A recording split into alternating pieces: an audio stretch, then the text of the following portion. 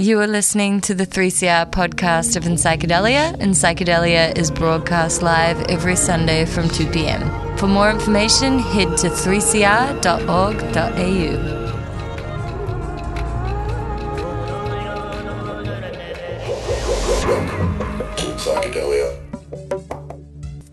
This is Encyclodelia on 3CR. Thank you to Freedom of Species, who'll be back this time next week at 1 p.m. If you missed something from Freedom of Species or you want to hear more, head to the 3CR website, 3cr.org.au, and follow the links on the Freedom of Species program page. If you're interested, you can subscribe to their podcast, find their website and connect with them on social media. The same can be done for Encyclodelia, us, or any other program that you hear on 3CR. My name's Chloe, and Encyclodelia is a show focused on a broad range of drug issues. We neither condone nor condemn people for their choices. You will hear real stories today from real people about real things that have happened to them.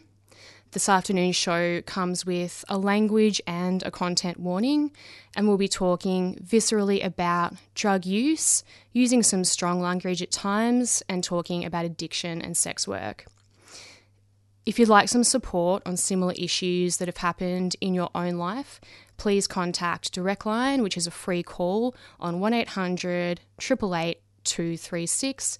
And if you're concerned at all about a loved one's or a family member's drug use, please contact Family Drug Support on 1300 368 186. The song also that sits behind the radio segment that we're going to play today is called To The Point by a Melbourne-based DJ. His name's Kodiak Kid. If you've ever been to the Lounge or to Brown Alley, it's likely that you might have seen him DJ. The segment also, or the song, is produced by somebody called Monkey Mark, who's also sort of an Australian well-known hip-hop producer, so look out for him.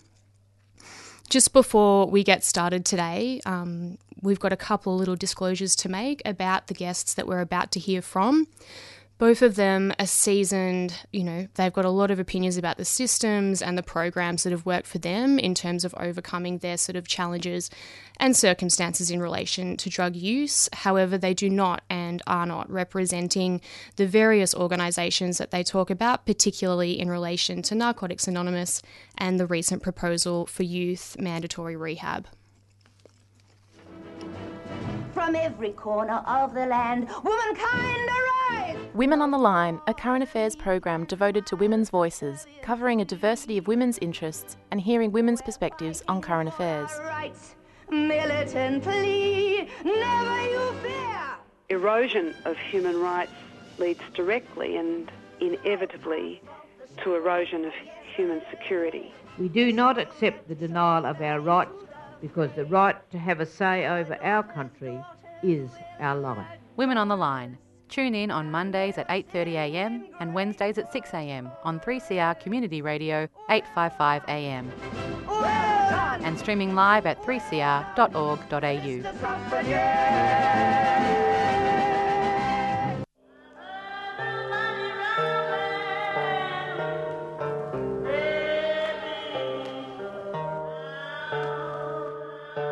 So basically, I think we wanted to present a few more perhaps unusual stories as part of the radio show today, because we know that it's broad, we know that it's diverse, but the thing is that, sobriety and more punitive approaches, they mightn't have necessarily helped me to recover from various issues with substances in my life and stuff like that. But the thing is that they do help some people. So we decided to sort of shake things up a bit today, and we've got a couple of special guests that will be talking a little bit about them. And we've got someone, you can hear the voice of Frank on the radio, who is a Narcotics Anonymous member and a group facilitator who sort of credits a lot of their ability to regaining control over things to engaging in the 12-step program. A pseudonym's been applied to protect their true identity. And we've got Sarah coming in too, who we've heard before on the radio show, but she's going to talk a little bit more about the mandatory rehab for young people that she's been supporting more recently. So welcome both. Maybe we could start with Frank, given that you're the greenie for the radio show today. Yep. So what made you attend NA? I guess... Okay, so my drug use kind of started. I was always going to go in that direction. My drug use actually started the very first time I got high. I was probably about 5 years old, and I remember I used to go and hide in my bedroom and huff on Ventolin, which used to have CFCs in it, like back in, the 80s, or when it was beautiful, and it just made me completely wasted. I was really, really into it, and I think that was probably one of the indicators that I was going to go down the road of addiction. But I think it really took off when I was about 14 and I started using cannabis. And my using followed a fairly common trajectory, particularly for, white middle-class people in Melbourne. I started using cannabis, and then by the time I was about 16, I was a daily user of cannabis, and I was using kind of, pills and speed on the weekend, and, doing a bit of acid and drinking alcohol and just sort of generally partying and being fabulous. And that was good. And, that sort of continued. And then I was partying a lot through my early 20s. They were very fun days. Really good times. Yeah, actually stunning. amazing. More people need to respect those times. Yeah. It was very good. Definitely.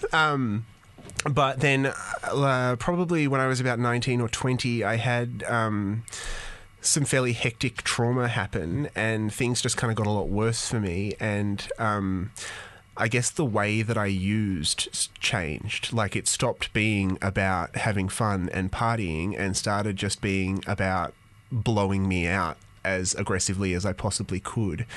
And I had a pretty wicked case of PTSD, and when I discovered heroin, I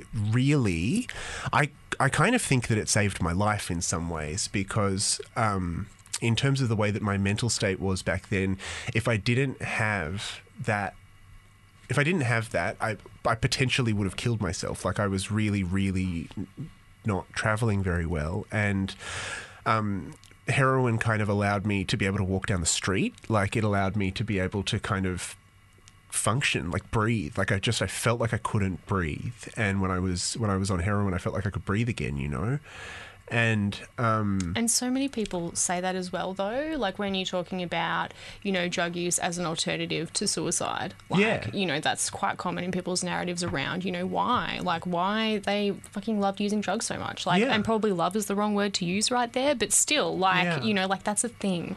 Well, and it was weird, because, it was one of my friends that introduced me to it. She had a suicide attempt, and, she'd had chronic pain. There was a whole bunch of things that were going on for her, and she got really into heroin, and she was like, let's just do a bunch of heroin. And I was like, fine, woohoo, great, whatever. Because I kind of didn't care. I was using a lot of ice, I was drinking, we were using a lot of pills, we were going out and partying a lot. But then I kind of discovered heroin, and it just, I really felt like I'd found it, I was like, this is stunning. But I couldn't afford it, because you can't, when you've got a serious heroin habit, I just couldn't afford it. And I ended up getting into the sex industry, and I was working as a sex worker. And I mean, that was kind of fine. It meant that I could afford my habit. It was good. It was fine. I did a bit of in-house work. I worked on the street probably more. I was doing a bit of trans work. It was kind of working for me. But ultimately, it kind of got to this point where it wasn't supported, it was unsustainable. I remember I was I was on the street, it was the middle of winter, it was 3 o'clock in the morning, and I'm walking up and down in St Kilda in this little, tank top, trying to be hot, wearing fucking skinny jeans, and sweating like a horse, and so sick, and dripping snot out of my nose, and shivering and carrying on, walking up and down the street hey sugar, you looking for a date?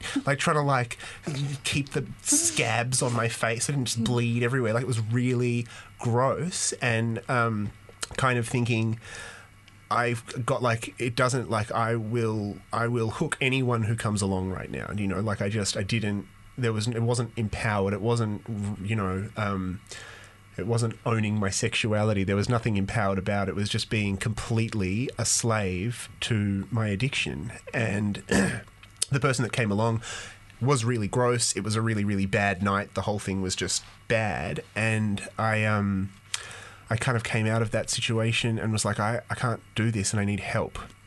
So I went to the doctor because I was like, I'm fucked. I can't stop using. I'm in this constant cycle of just going into withdrawal, needing to earn, needing to score, needing to earn, needing to score. It was just this like living against the clock all the time. And I didn't know how to get out of it. And I didn't really want to, like, it didn't occur to me that you could stop using. Like, I didn't want to stop using. I just kind of wanted to stop being sick all the time. And I sort of wanted to stop working in the sex industry. Like, I'd had this really bad experience and I was like, I got to stop doing this. It's just doing my head in. I was already traumatized. It was re-traumatizing me. I realized that it was really unhelpful for me. And so I went and I got on methadone, and that was the help that the doctor gave me, was methadone. And, you know, in some ways that was really great. Like, it did get me off the street. It got me out of that cycle of just using and using and using and using. And it meant that I was able to go back and reskill. So I ended up getting a qualification, and, you know, that got me into a career, and that sort of worked for me for a little while. But it wasn't really very long. It was only, like, I was still using on top of being on methadone. It didn't mean that I was using constantly, but I still used a fair bit, a couple of times a week. And then after a little while, I got into ice. And in the last sort of 4 or 5 years of my really active addiction, I was working night shifts at this facility, and I was just in this cycle of just like half the week I was just using a bunch of ice, and the other half of the week I was just using a bunch of heroin and benzos, and the whole time I had this kind of underlying methadone holding me the whole time, and I was kind of back in the same position that I was in the first place, and completely unable to stop using, and my life was just absolutely going nowhere. I was just treading water. There was no way that I was going to get out of that job. There was no way that I was going to progress in that job. And then eventually some things went down at work, and like my registration became under question. So I had to, like, you know, I was like I had to stop using. Like, I'm incredibly privileged, though. Like, I'm white, I'm middle class, my family has money. Do you know what I mean? Like, that, it worked for me in terms of being able to get off the street in that context. But I had somewhere to go, you know. So that was really lucky for me, and I don't think that that's necessarily everybody's experience. Yes. And I would say that the doctors who prescribe methadone, their intention when they give you methadone is that you don't use on top of the methadone. Yeah. Like, they don't, but that's, you know, like, it's completely impractical. That's got nothing to do with them in a lot of ways, though, right? I mean, you know, you're the expert in what's right for you at that point in time. What would they know about having a heroin addiction? Well, yeah, that's completely true. And I mean, I think that the thing is, like, they will like, the idea is with methadone is that they will increase your methadone until you don't feel like you need to have any more heroin. But when you're like, I wasn't taking heroin to satisfy my dopamine receptors or my opiate receptors. I was taking heroin to blow my brain out. And so... Yeah, and to survive. Exactly. You know, and so even when I did get to the amount of methadone that stopped me from needing to use heroin, I still wasn't getting high, and the point for me was getting high, so I just started using ice and alcohol. Like, I wanted to get high. Yeah. And so, you know, I just ended up using more heroin and more ice and more of everything. And it did work. It did work in that initial period of time. But ultimately... Oh, yes. Because of the way that I use, I just spiraled back down to where I was before. I'm always so interested to hear, like, the stories around kind of like the methamphetamine with the work, and kind of like how it was like, you know, just going and like getting super, super high on ice for like, you know, however many days, and then managing at work, and then kind of like that whole cycle is like completely fascinating, because, you know, like a lot of the time when you're talking about methadone and stuff, it's got to do with like, you know, managing heroin. But the thing is that like, when you're used to having that in your life, like, you turn to the next alternative, you know? I think what ended up happening was I had some problems with work. I lost my registration, and I needed to be able to pass drug tests, basically. And so I went to a private rehab, basically with the intention of doing 3 months of total abstinence so that I could pass the drug tests, and then kind of dusting everything off, picking up my old life, kind of getting my family off my back, getting work off my back, getting everything kind of back to lowering my tolerance a little bit, that would have been nice, and then going back and just kind of, using once a week and just not getting an opiate habit, because I'd also managed to get off methadone. In the process of getting off drugs, I did 5 weeks in a private psych ward where they just detoxed me from methadone. It was the most brutal 6 weeks of my life. It was completely horrendous. And then I did 3 months in a private rehab, and that was really lucky that I was able to do that. Like, I was really, really fortunate to have the resources and to have the social capital, because my family were the people that kind of got me into that. So that was really lucky, and it's not everyone's story. Yeah.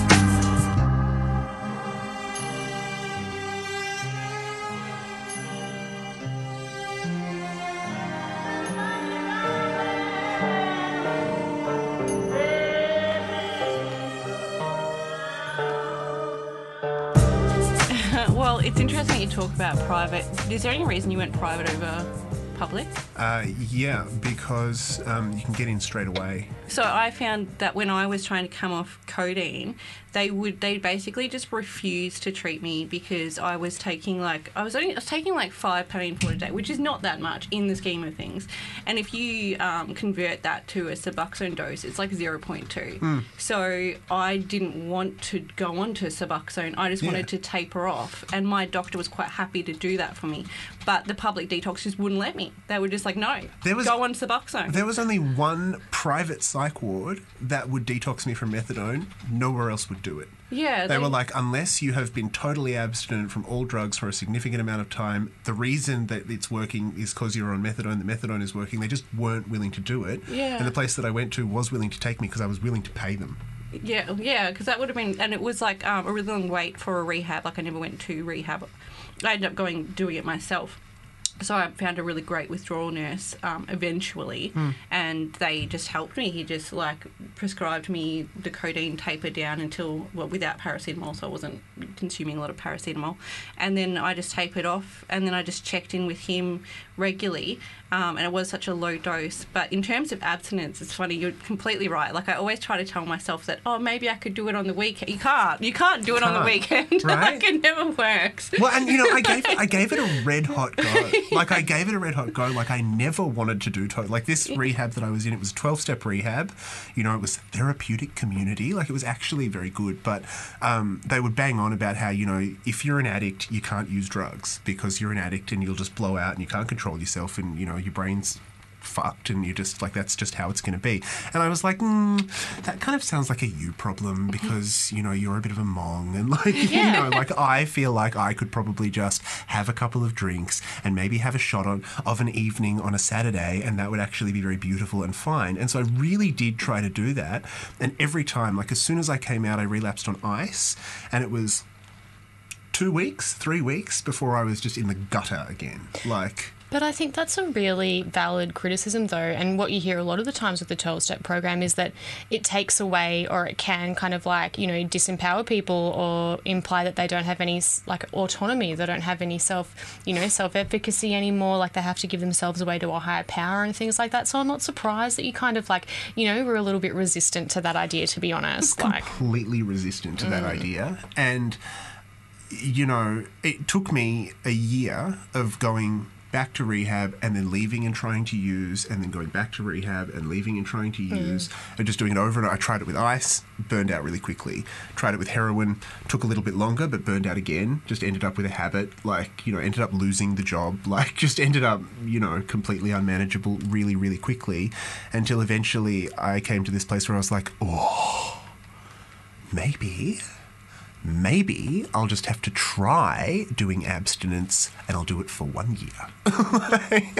And that was when I really threw myself into NA because I had never, I'd been going, but I hadn't really accepted the narrative and I didn't like it.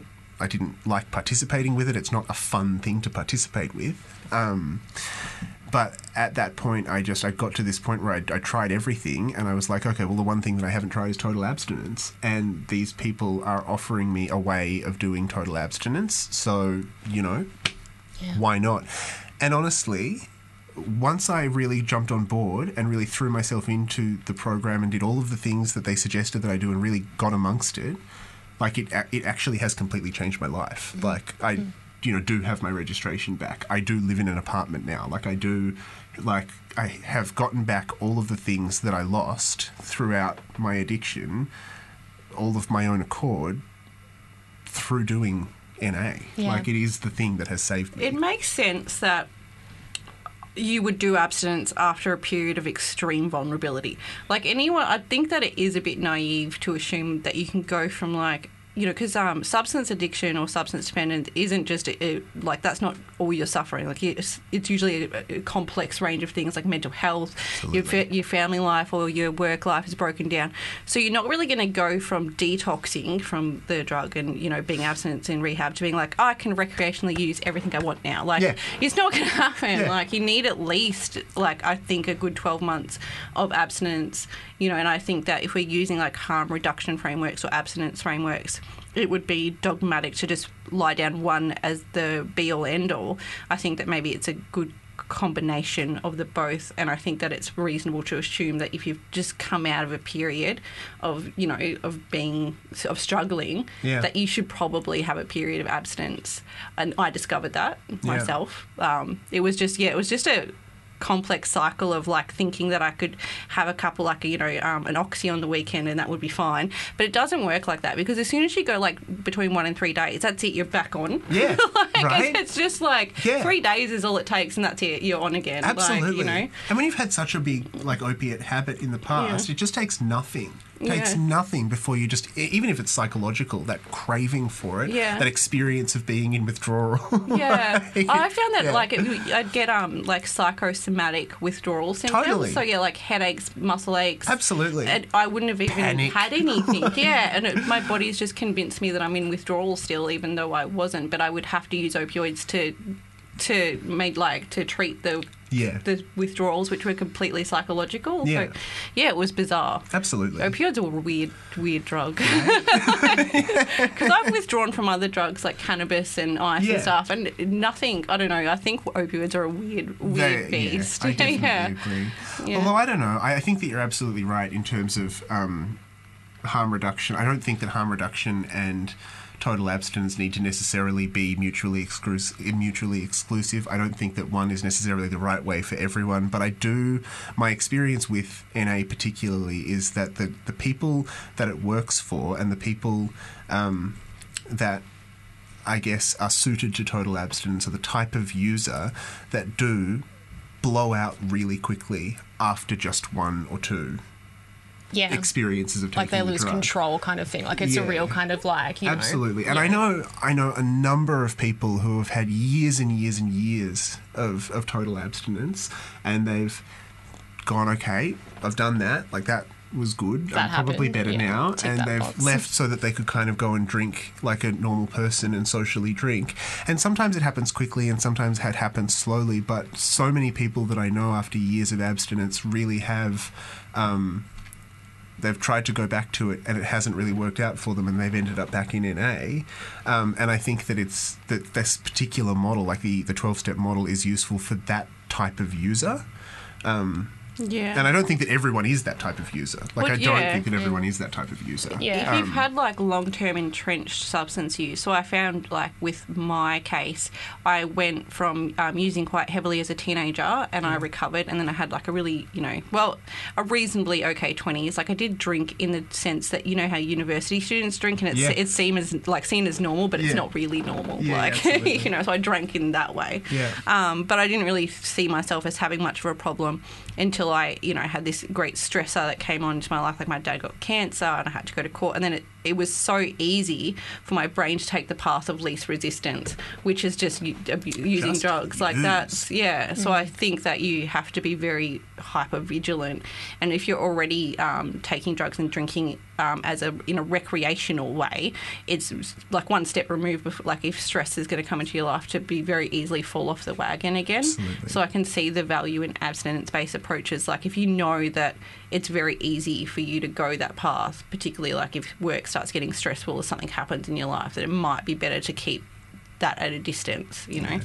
And I think also, like for myself, I was basically a daily drug user for 16, 17 years, and it wasn't always heroin, it wasn't always ice, I was always on something for 16 or 17 years. And it's funny because I've been abstinent from drugs for multiple years now, but when I think about having a drink, I'm like, well, I could have a drink, or I could just have a beautiful hit of heroin. Like it's immediately, and then I'm like, I could use once a week. Well, twice. Like it'd be twice. Like as soon as I even start thinking about it, it's like, how can I do this the most? Yeah. So I do just stay away from it these days. Is kind of what has been working for me.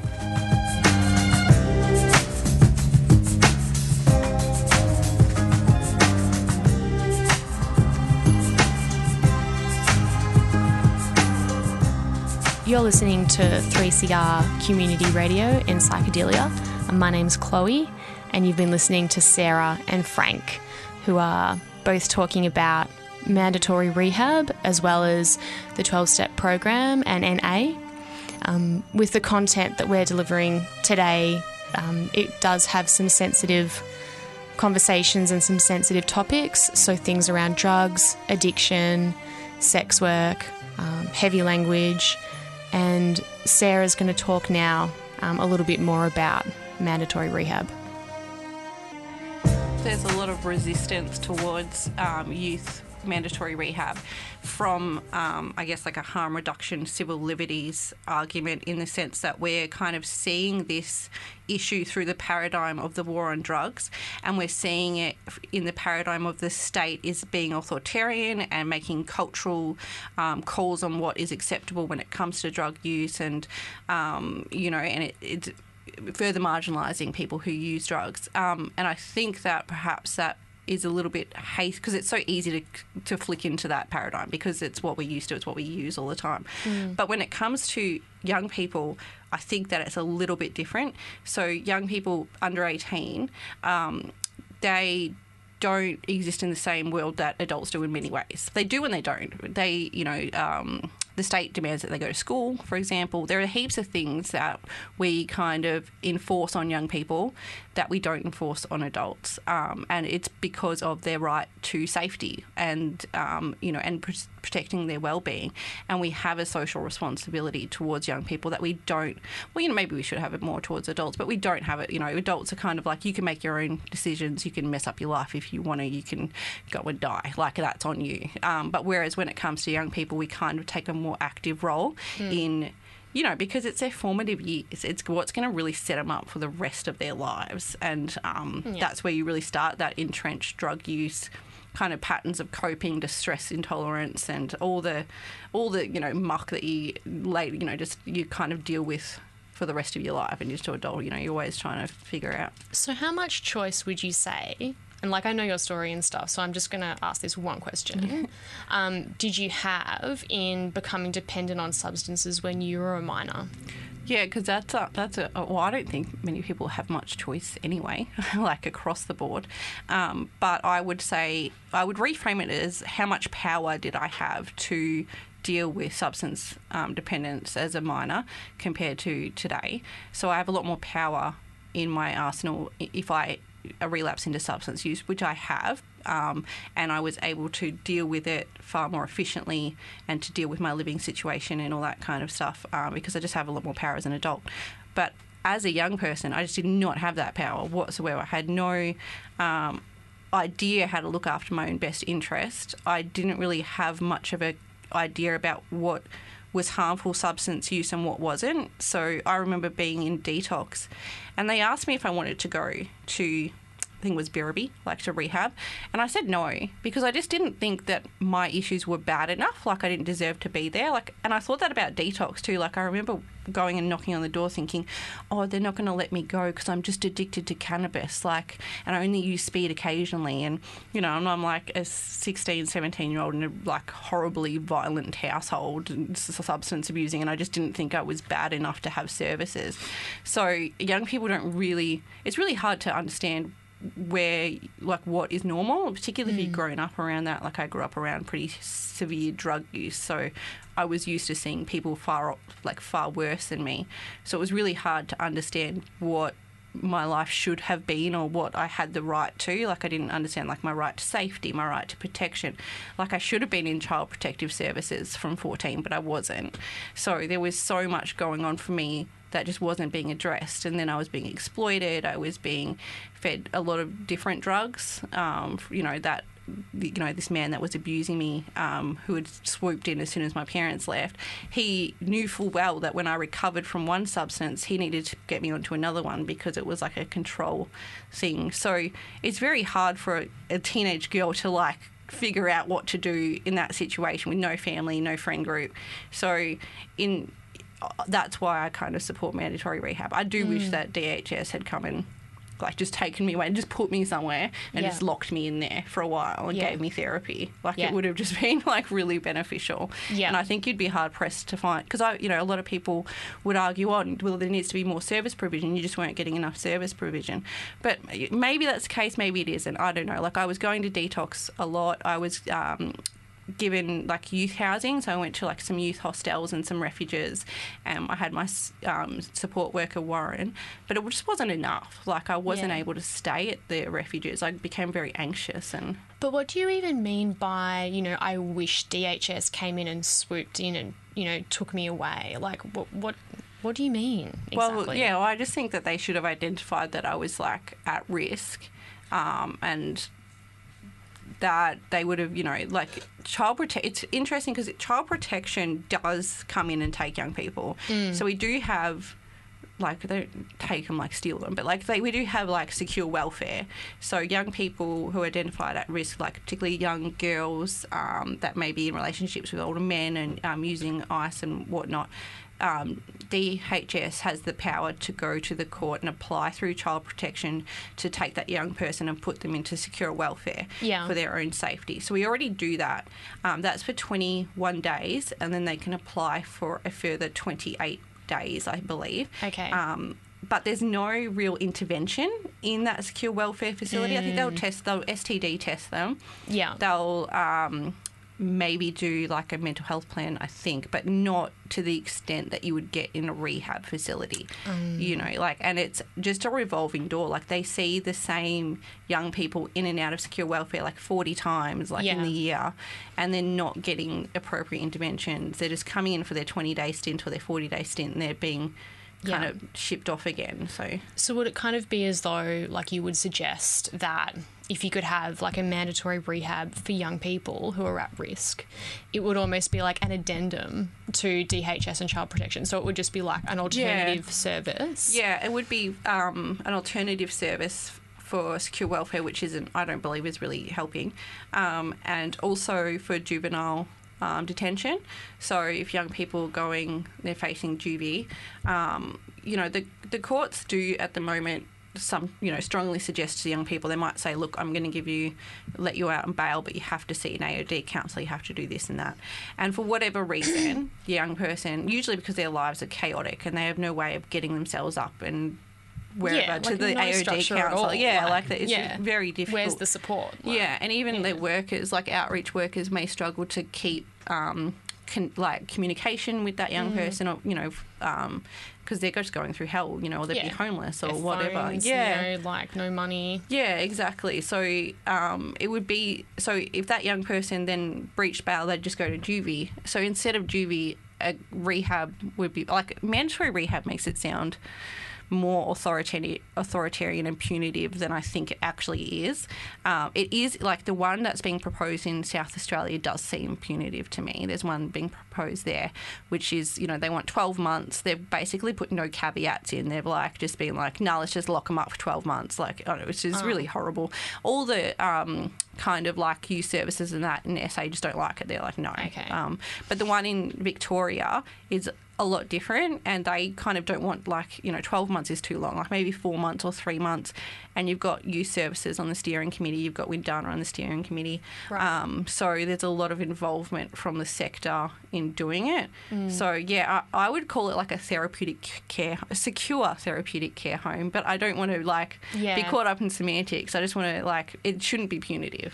And that's the thing, that's the hard thing. Like, things can sound good on paper, but what they actually, in practice is a completely different thing. Yeah. I mean, that's I hesitate about it because I've never seen it really work anywhere. Yeah. Oh, well, I say that, but Jennifer Bowles, who is the one that's proposing this, she went to Europe and had a look at their therapeutic care homes, and judging from the reports from her anyway, it looks quite positive. But in terms of Australia and, the mandatory community care orders from the mental health service, I've never seen, from my perspective anyway, anyone go involuntary in a psych ward and come out better than when they went in. Well, what would be the benefits then? In your mind, why do you support it? I support it if it's implemented ethically. So that's the problem. I think the question is, shouldn't be should we or shouldn't we? I think that the question is, can it be implemented ethically? Because how? Yeah, how? Instead of just being it's wrong or right, I think that's getting caught up on the wrong kind of framing. So I think that, yes, it can be really good if it was implemented ethically. So the question now is, how can it be implemented ethically? What can we do to ensure that young people's rights are being respected? What can we do to ensure that there is transparency in the process? What can we do to ensure that consumers are then able to participate within that treatment service as well, that they can give feedback, that they have, that they're empowered to give feedback, have a say. Yeah, so I think that's, and I feel positive about it because of who's on the steering committee. There's an Indigenous organisation in Victoria, and the acronym always escapes me, and I can never remember. They're on the steering committee, and I was really happy about that, because Indigenous being incarcerated against their will is a big problem in this country, and I think that they should be one of the worst problems ever. Yeah, exactly. So problem. And it will be marginalised kids that get caught first, in this program. They're the ones, if we look at it as a safety net, hopefully it's a safety net, they'll be the ones that are in the net straight away. It'll probably be one of the V's, VACCHO or VACA. Yeah, it's one of those. Yeah. I feel like it starts with a H. I love that we don't know that, because we don't need to know that, because we're not Indigenous. I know, right? that's what it makes me feel bad. I'm I don't have much dealings with the Indigenous organisation, but I was listening to, there's a good program on the Lauder Report with Jennifer Bowles, and she was talking about it. She was also talking with I love the fact that she went straight to the elders and also to the Commissioner for Indigenous People, I think, and the Children's Commissioner. So she went straight to them first, and I think that made me feel more comfortable. With how it was being implemented. Unfortunately, a lot of people have been turned against it because the Liberals did adopt it in the state. So the state Liberals, and as soon as the state Liberal, if the state Liberals are saying mandatory rehab, you straight I was no. Yeah. As soon as I heard it from their mouth, I was no. But when I looked into it more deeply, Jennifer Bowles isn't a Liberal, as I know. She was just a Children's Court magistrate, and her research and her, where she's coming from, I think is a respectable place, and it's a genuine place. So I feel a lot more comfortable. Yeah. I think it's something that we need to think about seriously, because what's the alternative at the moment? Are we just going to wait until all the services in Victoria are absolutely 100% funded in a way that is completely addressing all the gaps? 3CR Community Radio, 855 AM.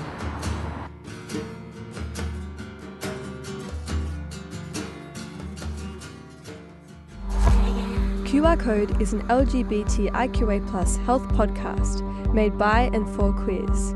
Across 8 episodes, we engage with our communities discussing diverse and intersecting topics. In our first episode, we speak about the impact of structural factors on queer mental health. Join us this Friday the 26th of April at 4:30 p.m. QR Code is produced in the Melbourne studios of Community Radio 3CR and distributed nationally via the Community Radio Network, with special thanks to the Community Broadcast Association of Australia. To find out more, follow us on Facebook at QR Code, funded by the City of Yarra. You're listening to 3CR Radio. For you, Frank, is there anything that could have helped early? We're talking about, youth and young people.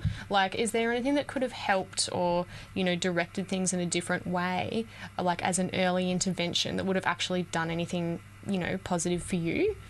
It's a really hard question because, for me, I wanted to use. My whole identity was built around using. My whole life was about using. And I didn't want to stop using. I never wanted to stop using. I just kind of wanted to stop the chaos that was happening around using. And, it wasn't until I was in my 30s that I kind of accepted that, they kind of came hand in hand with each other, And, I definitely think that... a lot of the kind of stigma and a lot of the attitudes that come from the community and from the workplace and from the people around me, if there was kind of systemic change in which people didn't view me like a piece of shit because I was a heroin addict and I was on the methadone program, it probably would have helped for me to to feel like I was able to participate in the community more. Because I felt like I was so different and I felt like I was so kind of marginalised as a queer person, as a sex worker, and as a heroin addict anyway, that there was not really any kind of incentive for me to try and, get a job and, a husband and, buy some diamonds. I don't fucking know. Do you know what I mean? It wasn't really a thing. But that kind of systemic change, it's not really an organisational intervention that could have occurred. It was a whole cultural consciousness that needed to not exist for it to be practical. Do you know what I mean? Yeah, it's just really interesting hearing you say that though, because I know you and you're so strong. No matter what, it doesn't matter what the environment is. Do you know what I mean? You're the sort of person that's going to be you no matter what, and basically actually will tell everyone else to get out of your way, and not be an oppressive force on you. So to actually hear that we're still experiencing things in terms of being from a marginalised group just goes to show how strong these sorts of systems are in terms of making people feel small. Yeah, absolutely. Well, I think that that's kind of been a blessing and a curse, because part of the way that I was able to own the fact that I was queer and own the fact that I was, a needle user and, a sex worker and all of those things was by kind of taking on that identity and being anti-authority and being anti-establishment and being antisocial. And part of that meant that I didn't want to participate necessarily in the workforce. I didn't want to be, getting on the train at 9 o'clock in the morning. I thought that was disgusting. Yes. And I wasn't really too worried about things like paying rent on time. Those weren't kind of... part of my identity was really about not doing those things. That's so my whole community that I grew up in, because you do become extremely resentful of what I would call legitimate society or mainstream society. Absolutely. Particularly because the police used to raid our house all the time, and you'd get you'd walk into a shop and be watched constantly. You don't belong in the same society there, and you just become really resentful at them. I would steal things, and I would just be like, I don't give a fuck. Yeah. Fuck you, I'm taking your shit. You don't care about me. So absolutely, and it was never more apparent to me than when I was getting methadone from the methadone clinic, because it was just a pharmacy, and people would go to buy their, the nice old lady would come and get her a script of amoxicillin or whatever, and I'd be there waiting for methadone. And the way that the staff treated us compared to the way they treated their other customers, it was just so visible, it was so tangible, and the way that my job handled the fact that I was a drug user was incredibly punitive, and they were really kind of upfront about that. They were like, we're dealing with this not in any kind of a therapeutic way. We don't really care about therapy. We don't really care about how well you are. We just care about protecting the public from you. So, and that was like and they were really upfront about that, and I was kind of like, okay, like, great. And like, it happens, because it even happens, so like I was, as a child, obviously not a drug user, but my dad was. So I wasn't allowed to play with the middle class kids. Like, I just wasn't. They knew that I was. Somehow they just knew that my dad like smoked a lot of pot. 'Cause he looked like a hippie. Like he was like the long hair, the long beard, like he plays a harmonica. Like he was, like a full hippie. Yeah. I don't know. Like some people just scream, "I smoke weed." Like that's what he looked like. And I wasn't allowed to play with the other kids, like the middle class kids at school. And what that meant was I hang out with the bad crowd, whatever the bad crowd is, was where I belonged, because I wasn't allowed into the society that everyone else was privy to. Well, and it's funny because, I was, queer, and I was genderqueer, and we didn't really have any discourse around that back then. There was not really any language for what was going on, but, the way that I dressed and the way that I presented was, like it was effeminate, it was androgynous, and I didn't fit in with any of the people that I went to school with. And it was funny because when I found cannabis, I found this crew of people that would accept me because I could keep up with them smoking bongs. Like they were like, well, he's a freak and he's wearing fishnets, but he knows how to rip a party cone, so he's kind of okay, Yeah, like legitimately. So that was kind of how I fell into it. And it was the same thing when I was working as a sex worker. I was hanging out with these criminals, and I felt like I felt like they had a level of I don't know if it's necessarily respect, but I was acceptable in their community in a way that I wasn't in any other community. And even though I'm white and I come from a middle-class family, being queer was really the thing, and particularly being as visibly queer as I was and am, and being genderqueer as well, was it was just not a thing in the 90s. Yeah, you wouldn't have fit into any kind of mainstream stream of anything, Whereas the drug users, they accepted me, they really, really did. They didn't give a fuck as long as I could use drugs as well as they could, as long as I could get them drugs, particularly working in the sex industry. If you can get them drugs, you've got friends. That's how I got friends, was because my dad smoked pot. Yeah. I could get pot. Yeah. Friends. Right? Yeah, absolutely.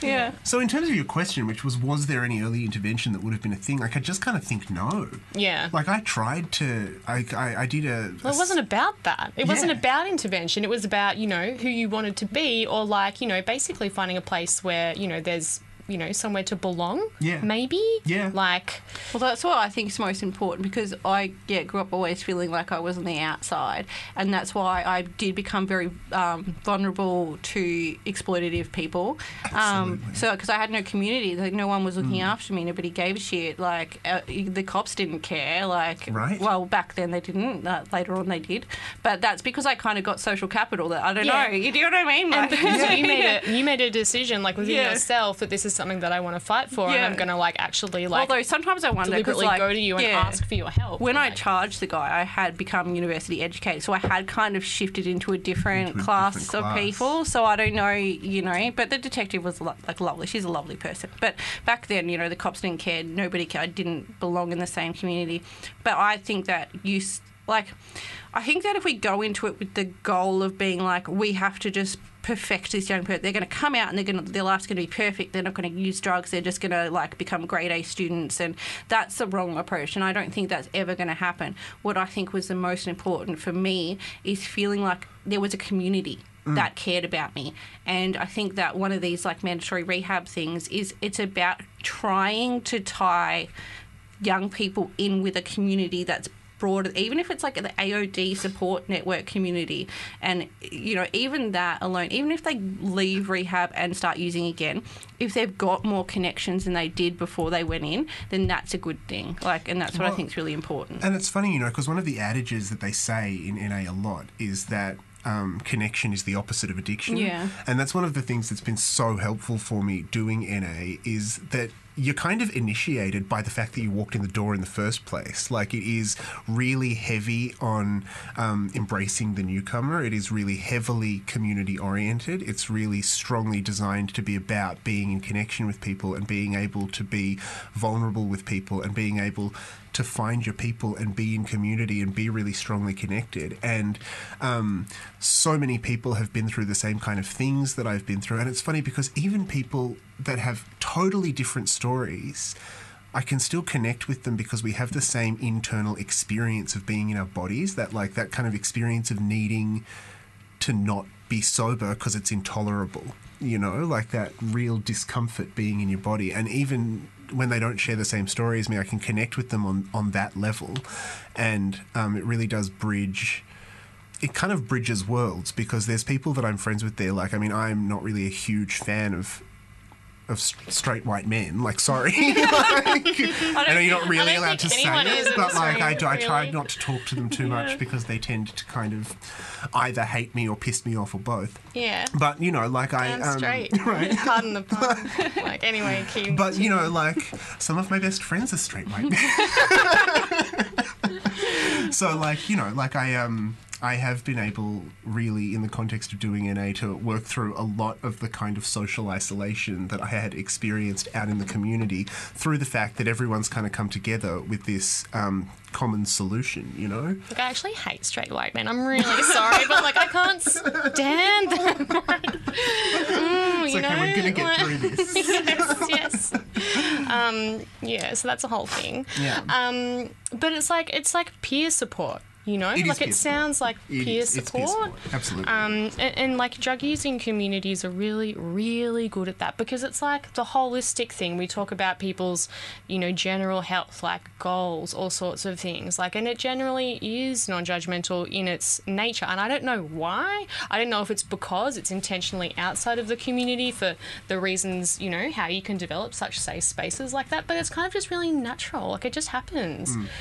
You know, like most of my friends are drug users. Like, I'm a massive drug user, like, you know, whatever. And I really wonder what that's about, you know? I find it really hard. This is probably, I don't know, I always thought maybe it's just on me, but I find it really difficult to be friends with people who don't use drugs or haven't used drugs. Why would you want to? I don't know. Yeah, like, they're like another species. Like, my partner, though, he was a previous drug user. He used to smoke like heaps of bongs when he was young, but now he doesn't, and it's been like 20 years. And now when he's stressed out, he goes for a walk. He likes... I just find that real... I'm like, what?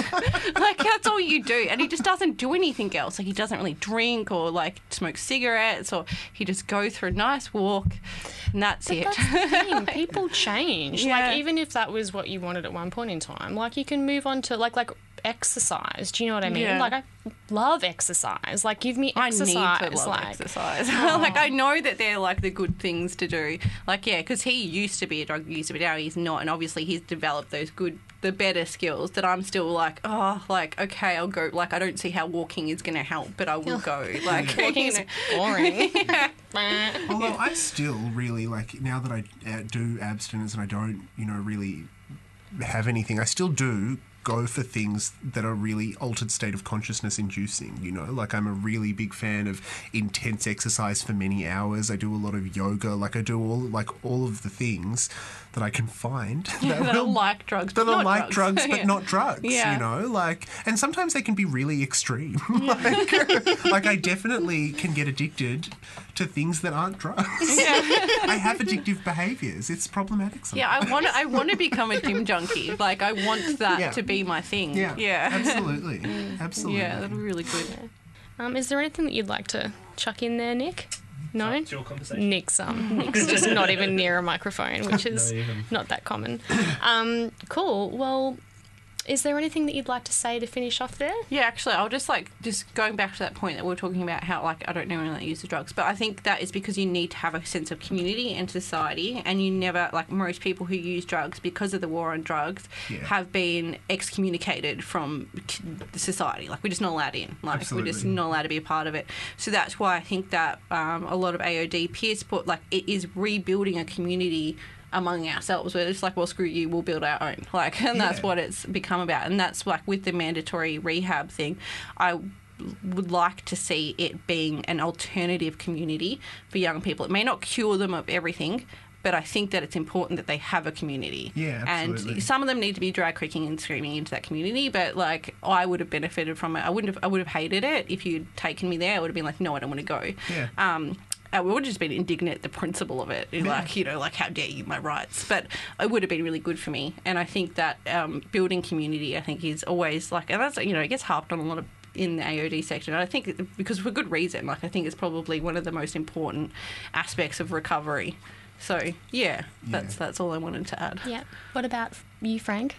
I don't know. I guess I know that, like, total abstinence, I know that NA sort of gets a bad rap in a lot of the harm min communities, but I think that probably focusing on the fact that it's total abstinence and focusing on the kind of, you know, honestly problematic political realities of NA, it detracts from how incredibly powerful the program itself actually is. And I mean, it's kind of been challenging for me to ignore a lot of the really problematic elements of it. But I do, because ultimately, like, it's really changed my life, and it's been the thing that has been able to kind of provide me with recovery in a way that no other avenue has been successful at doing. And so that's why I will always kind of advocate for it, because for a particular type of user and particular type of use, it's a really good solution. And it's just, we're so lucky, and like, thank you for coming on and sharing, like, you know, your experiences, because we're not very good at talking about it. You know, we're not very good at celebrating the fact that the people who use drugs in, you know, in our society or in Melbourne, you know, is really large and diverse. And what works for somebody doesn't work for somebody else. And even though we've got a whole lot of like amazing kind of you know, like celebrations in terms of our drug laws at the moment, and we're, you know, moving forward with pill testing and all these sorts of things, the reality is that, you know, that's for one demographic of the community, and to be honest, it's for a lot of middle class uni students, you know, which is great and it's fantastic. But when you think about stereotypes, like the stereotypes of drug users, can you think of a stereotype, like an actual, like, one that the whole society adopts that's negative about party drug use? Because I actually can't, but I can think of another one, like a negative one about drinking. I can think of a really, you know, negative one about heroin use, ice use, you know, but I can't really think of like a really, you know, like sort of like, I don't know, like just visceral one, which is absolutely like pushing the thumb down on someone who goes to a festival. Like, I don't know, that's just, I don't know. So yeah, thank you both for coming onto the radio today. And yeah, I think that's it.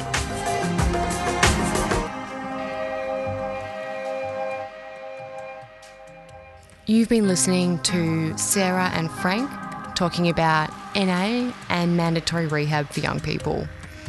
To find a local NA group or Narcotics Anonymous, visit navic.net.au/meetings. If you've enjoyed what you heard today, tune in to Living Free on 3CR Thursdays at 1 p.m. A special thanks to producers and content contributors this afternoon, Kodiak Kid and production by Monkey Mark. Thanks to Sarah and Frank for their conversations, and Gabby for Monday nights, Midnight Mass on 3CR doing technical production. This is In Psychedelia. Comments, complaints, or contributions are welcome. Jump on the 3CR website, 3cr.org.au, and head to the In Psychedelia program page. Get in contact with us on Facebook or Twitter, or send us an email. In Psychedelia does not condone or condemn people who use drugs for their choices. Our aim is to present the diverse intersections of psychoactive drugs and society. If you are concerned about your own drug use or a friend's drug use, Direct Line provides a free and confidential counselling service 24 hours a day, 7 days a week. Call 1-800-888-236. In Psychedelia will be back on 3CR from 2 p.m. next Sunday. This has been a 3CR podcast. You can hear In Psychedelia live every Sunday from 2 p.m. Head to 3cr.org.au for more.